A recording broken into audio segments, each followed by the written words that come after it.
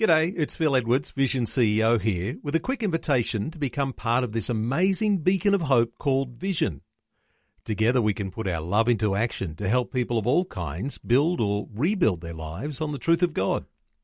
Please consider the part you can play during our upcoming Visionathon appeal, remembering that it's your support that makes Vision possible, including this podcast.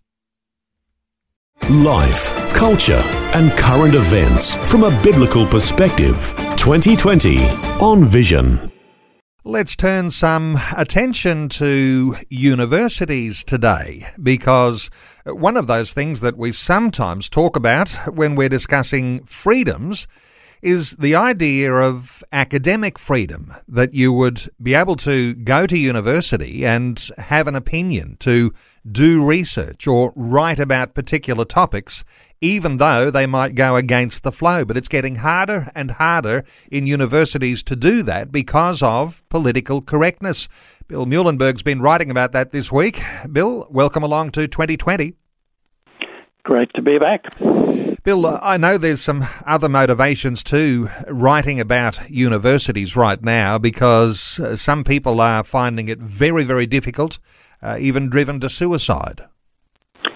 Yeah, well, I've done a couple of pieces this week on those very issues, the broad brush approach of how our schools used to be, places of learning, the pursuit of truth, open and honest inquiry and debate, but very little of that taking place nowadays around the West, at least. Our universities are pretty much all hotbeds of groupthink, of identity politics, of political correctness, of really secular left ideology. And as you say, if you dare to differ, it can be tough going indeed, whether a student or a lecturer. And I also wrote this week about one, sadly, Christian conservative professor whose life came to a sad end, all because of the pressure of not fitting into the university of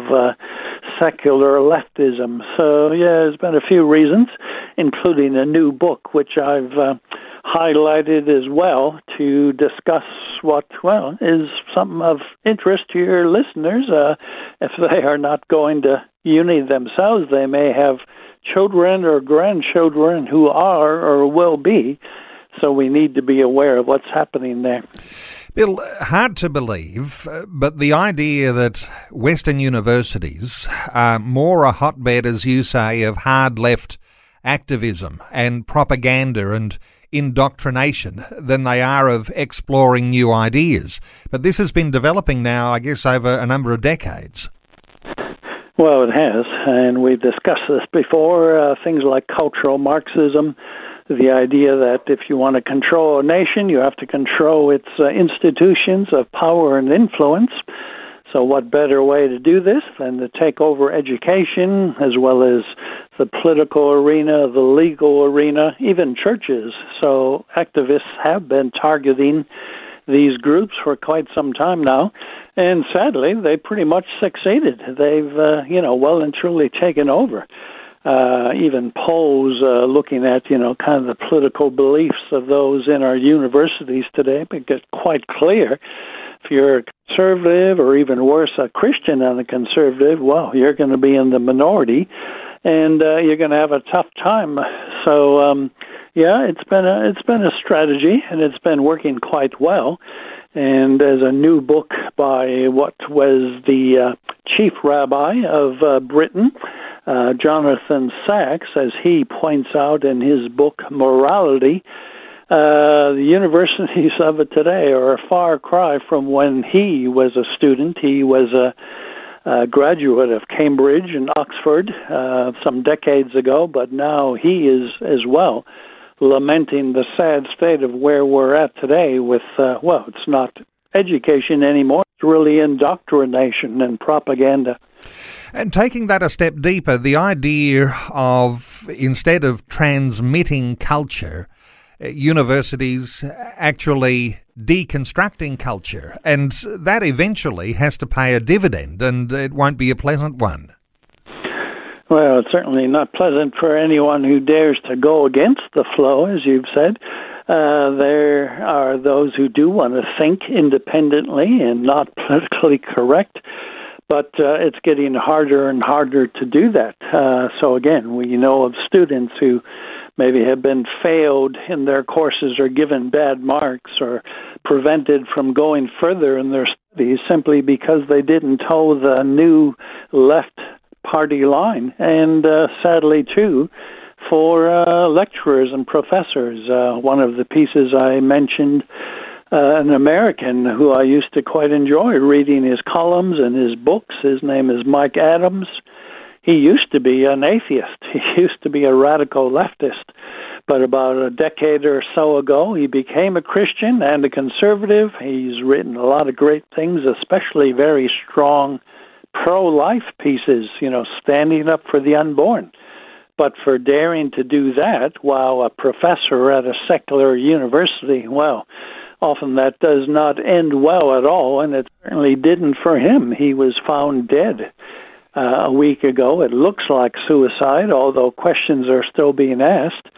That's really taken a toll, and in my piece I quote from another North American commentator, Mark Stein, and he talks about the loneliness of having to stand for truth in a hostile environment such as the universities, and the fact that many people say, hey, we're with you, Mike, we're with you, Bill, we're with you, Neil, and yet because of fear, because of so many things, they will never come out and say so. They will never come out and actually defend you and your beliefs. So they'll leave people like Mike Adams quite alone to stand for truth, and that does take its toll. Some people, eventually it's too much for them. So in this sad case, he's gone at the youngish age of 55. We might all need that extra support and encouragement if we're involved in universities today. Let's just talk for a few moments here, Bill, about how this deconstruction process tends to happen. What makes it so hard for people who are defending Western culture in universities today? The idea of policing language or preventing thoughts, as you say, there's like thought police out there.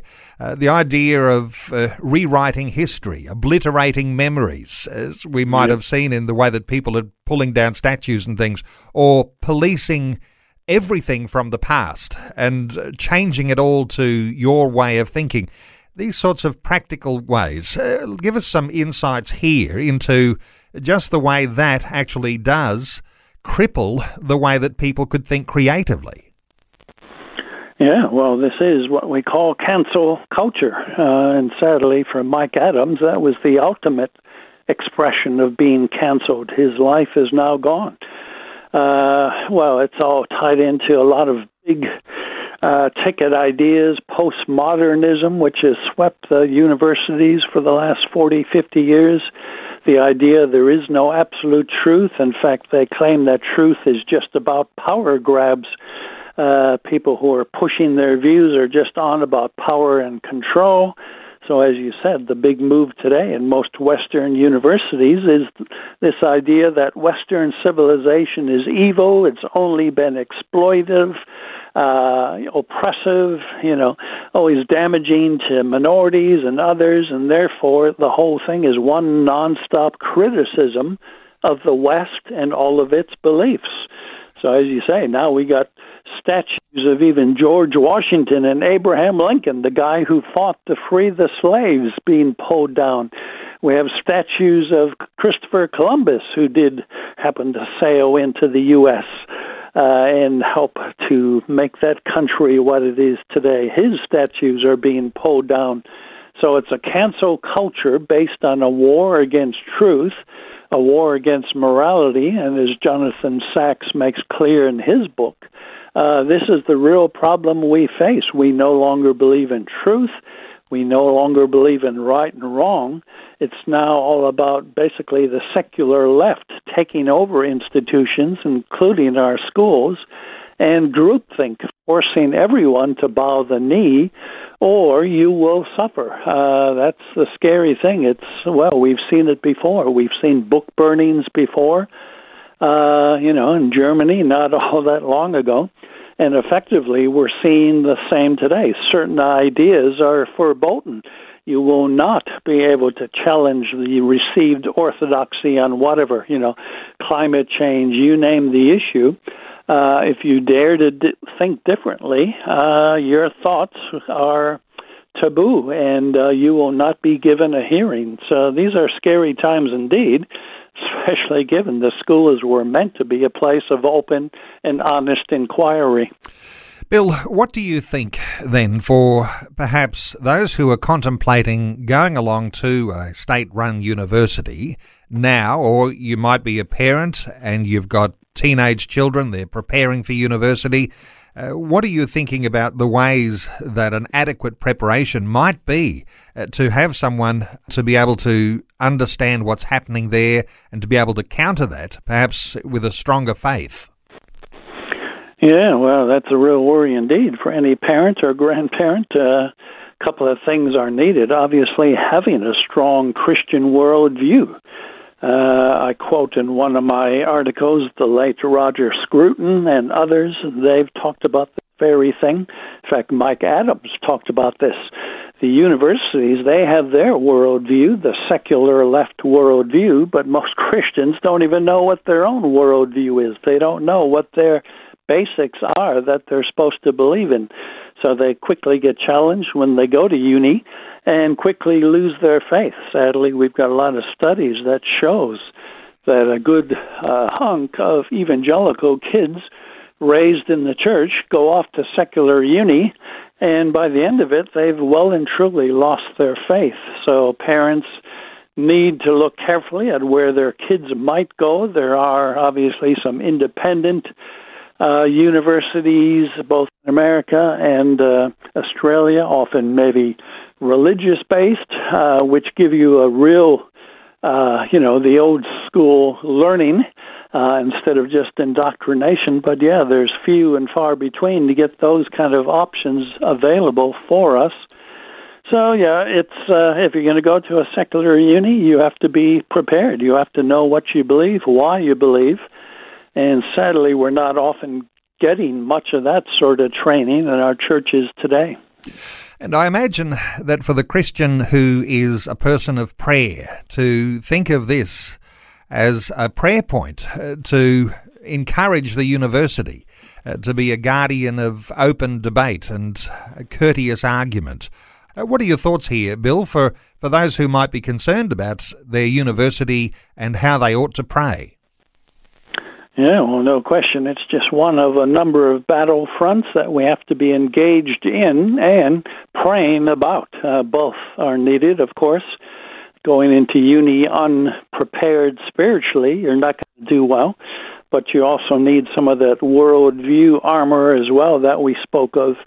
So, we need Christians there. We need biblical voices in the universities. If you can survive and thrive, and make it through without, being failed or getting poor marks or getting kicked out, more power to you. But as it gets harder and harder, it's a tough choice again. All of Western life, whether in business, academia, legal arena, certainly media, entertainment, all of it is becoming increasingly hostile to Christian values, conservative values. So again, hard choices have to be made in all these areas. How much before we are living in caves, basically, or in the catacombs. In the meantime, we'll fight. We'll try to be salt and light in our universities, but we can't be glib as to the war that's going on and how it may sadly get worse before it gets better. Well, Bill, you've written a number of articles this week, one of those called Universities, Political Correctness and Safe Spaces. You'll be able to find Bill's articles when you go to billmuehlenberg.com or simply Google Culture Watch, one word. Bill, always good getting your insights. Thanks so much for your update today on 2020. Many thanks. Thanks for taking time to listen to this audio on demand from Vision Christian Media. To find out more about us, go to vision.org.au.